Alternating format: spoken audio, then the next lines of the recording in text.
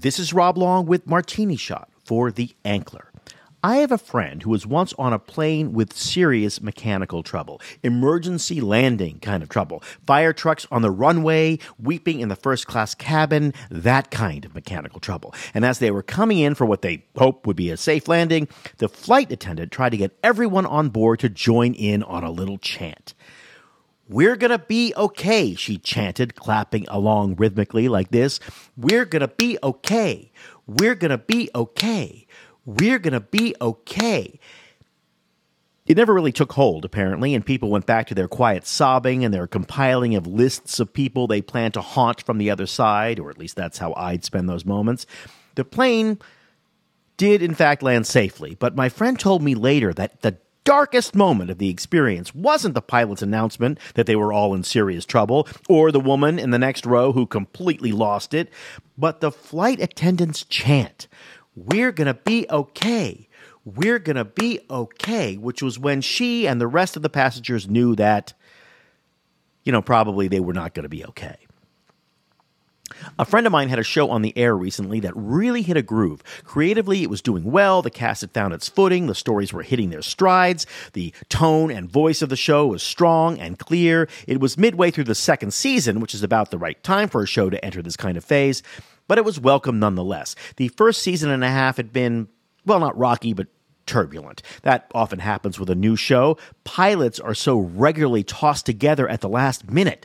Casts assembled at midnight from the busted parts of other shows. Storylines resurrected from the dead after a disastrous network run-through. The mantra during pilot production is always, fix it later, because, later rarely comes. But sometimes it actually does come. Sometimes, despite all the voodoo and the necromancy, a pilot turns into a series, and then suddenly it's later, and you got to fix it. And what can you say? But we're going to be okay. We're going to be okay. And all of that happened to my friend. But somehow he managed to navigate himself into a second season of his show, and midway through that, the clouds just lifted. The cast and the writing staff worked more harmoniously together, but most of all, and this is where it really mattered, his relationship with the network eased into a friendly, collegial, respectful, even helpful back and forth. It was a model of what that kind of relationship really should be.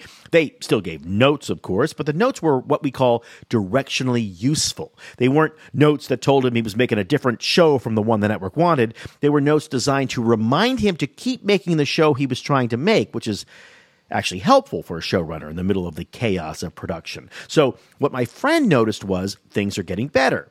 And what he concluded was they must like the show, that we are actually going to be okay.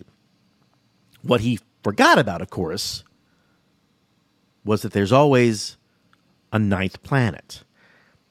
Astronomers in earlier times with more primitive telescopes would look at the sky and notice the movements of the planets and all of the stuff up there, and they'd make a map of what they could see, but they'd also notice the behavior of all that stuff, its movement, its shifting, its unexplained orbits, and deduce from it that there must be a hidden planet 9 somewhere, some big gravitational force they couldn't see, making this or that thing bend in its trajectory or dip in its rotation. You didn't see the planet, but you knew it was there, because otherwise, why is all of that stuff happening?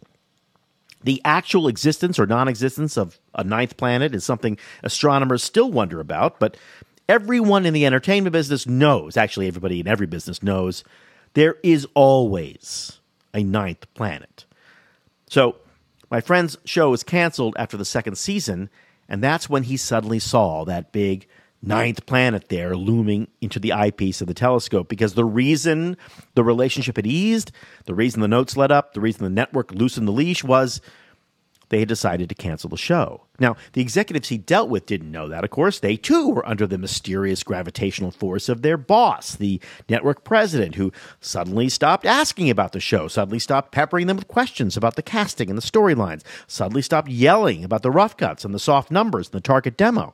And he was responding to the gravitational force of the ninth planet of the chairman of the company that owns the network, which looked at the quarterly financials and wondered out loud at the last executive retreat, which was probably in Santa Barbara, where a lot of Planet Nines seemed to orbit, why they weren't making more Light 1 hours anyway. Those sell better internationally. See, that's the great thing about the ninth planet. It pulls on everyone. You just never know when it's there. You're chanting, we're going to be okay. We're going to be okay. And that Planet 9 is saying, no, actually, you're not. I knew a writer who, after a years-long studio deal, found out that the deal was not going to be renewed, which sounds like a euphemism for being fired, but it really isn't. Entertainment companies have constantly changing business strategies. I'm tempted to call them business models, but the basic model of a studio doesn't really change. Get people to do something in front of a camera that you can sell for more than what you paid them is pretty much the only business model for pretty much all of Hollywood. But the strategy to get there might shift. A studio may want to spend more money on 1-hour action drama writers because there's a big overseas market for those, or half-hour comedy writers because suddenly those are popular again, or maybe even spend money on no writers at all, which is increasingly a popular option. My writer friend was on the wrong side of that kind of strategy shift, and so in the nicest possible way, he was told by the president of the studio, which was followed up by a chilling memo from a studio business affairs attorney, that when his current deal was up, he'd be free to pursue other opportunities, including, the studio hoped, opportunities at that actual same studio, because, of course, they were eager to be in business with him just on a project-by-project basis, rather than a whopping, expensive, multi-year contract relationship. So he sat in his office fuming about the heartlessness and short-sightedness of the studio, and not, which would have been more logical, about the changing landscape for television entertainment. And he did that for about a month or two, during which time other writers with new studio deals and new projects would knock gingerly on the door to check out his office, measure the rooms, hold up paint chips. And a few weeks before his actual last day, he had it. He told his assistant to start packing up everything. So, this is it? His assistant asked. Yes, the writer replied. The deal is over? Yes, the writer replied. Am I over? Yes, the writer replied. See, in all of his sulking and fury and rage at a studio strategy shift and a business affairs lawyer who was just doing his job, the writer forgot to sit his assistant down and say, once this deal is over, I lose the office, I lose the parking space, I lose the free Diet Cokes, I lose the assistant. And all along, the assistant clearly thought, I think he's going to take me with him wherever he goes, even if he has to pay me out of his own pocket for a while. But what the assistant didn't do was ask, because people tend not to ask questions if there's even a small voice inside them telling them that they may not like the answer. So the writer felt fired by the studio, the assistant felt fired by the writer, but the truth is neither one was really fired. It's just that the sunny part of the business they had occupied for so long, warmed by the rays of the sunny money machine, had passed into the shade of Planet 9, which neither one of them knew was there.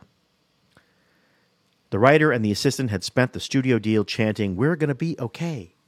We're going to be okay." And in the end, both of them felt abused. But actually, in this story, the assistant really should have asked, but the writer should have been more forthcoming because, well, that's the nice thing to do. That's the considerate thing to do. That's the right thing to do, especially because the assistant who told me this story a few days ago is now a powerful development executive at a big streaming outfit, and the writer apparently is coming in to pitch next week. Talk about a strategy change. Talk about a ninth planet. All of this brings us to the entertainment business in the autumn of 2022. If you listen carefully as you drive by the various network headquarters, studio lots, talent agency offices, or honestly, my house, you can hear a faint but distinct, "We're going to be okay. We're going to be okay. We're going to be okay." Which is probably true. I mean, This is the entertainment business. We're survivors. We've been through box office slumps like this before. We've weathered major changes in the way we reach audiences. We've seen new revenue streams open as other ones dried up. We've journeyed together through wars and strikes and pretty much whatever ninth planets you can dream up. I mean, a lot of people went to see that Top Gun movie. Remember that? That's something that many of us thought might never happen again. I have a very kind and saintly friend who asked me a year or so ago if the entertainment industry is going to change after COVID. Isn't it possible, he asked, and remember, he's a very nice person, spiritually very generous. Isn't it possible that people will take this moment to reflect on what's really important, maybe even what connects us and binds us to each other, to the ways in which we need to be more loving and forgiving to our friends and family and even strangers? That we may come out of this less selfish and less grasping with a recalibrated sense of what's really important in life? You mean in the entertainment industry? I asked. Yes, he said. I mean, we all have a friend like this, right? I remember years ago, he and I were going somewhere together, and before we left his place, he told me he needed to stop at the apartment down the hall and drop off a pan of lasagna. Why are you doing that? I asked. Because they're my neighbors, he said. And then when he could see that this made no sense to me, he added, and I'm neighborly. Look, everything was supposed to change in the entertainment industry anyway, about 10 years ago, and then about 5 years ago, and then last year, sometime in the wake of 1,000 new galaxies of streaming services, video games, shrinking old-line broadcasters, theatrical studios, AR, IR, Silicon Valley startups, subscription business models. But the system kept chugging along pretty much the same, with film festivals and upfront presentations and Nielsen ratings and Oscar ceremonies and day-and-date releases and years of the entire 310, 424, and 818 area codes chanting in unison, "We're going to be okay. We're going to be okay." So now my friend was convinced that a major worldwide health emergency might cause people in Hollywood to rethink their purpose in life. And I had to tell him that even a major worldwide health emergency would not cause people in Hollywood to rethink their purpose in life. Except I stopped myself because, well, I don't know, maybe it will. A little bit. So, yes, I told my friend, the current moment may in fact be what people call an inflection point for the entertainment business.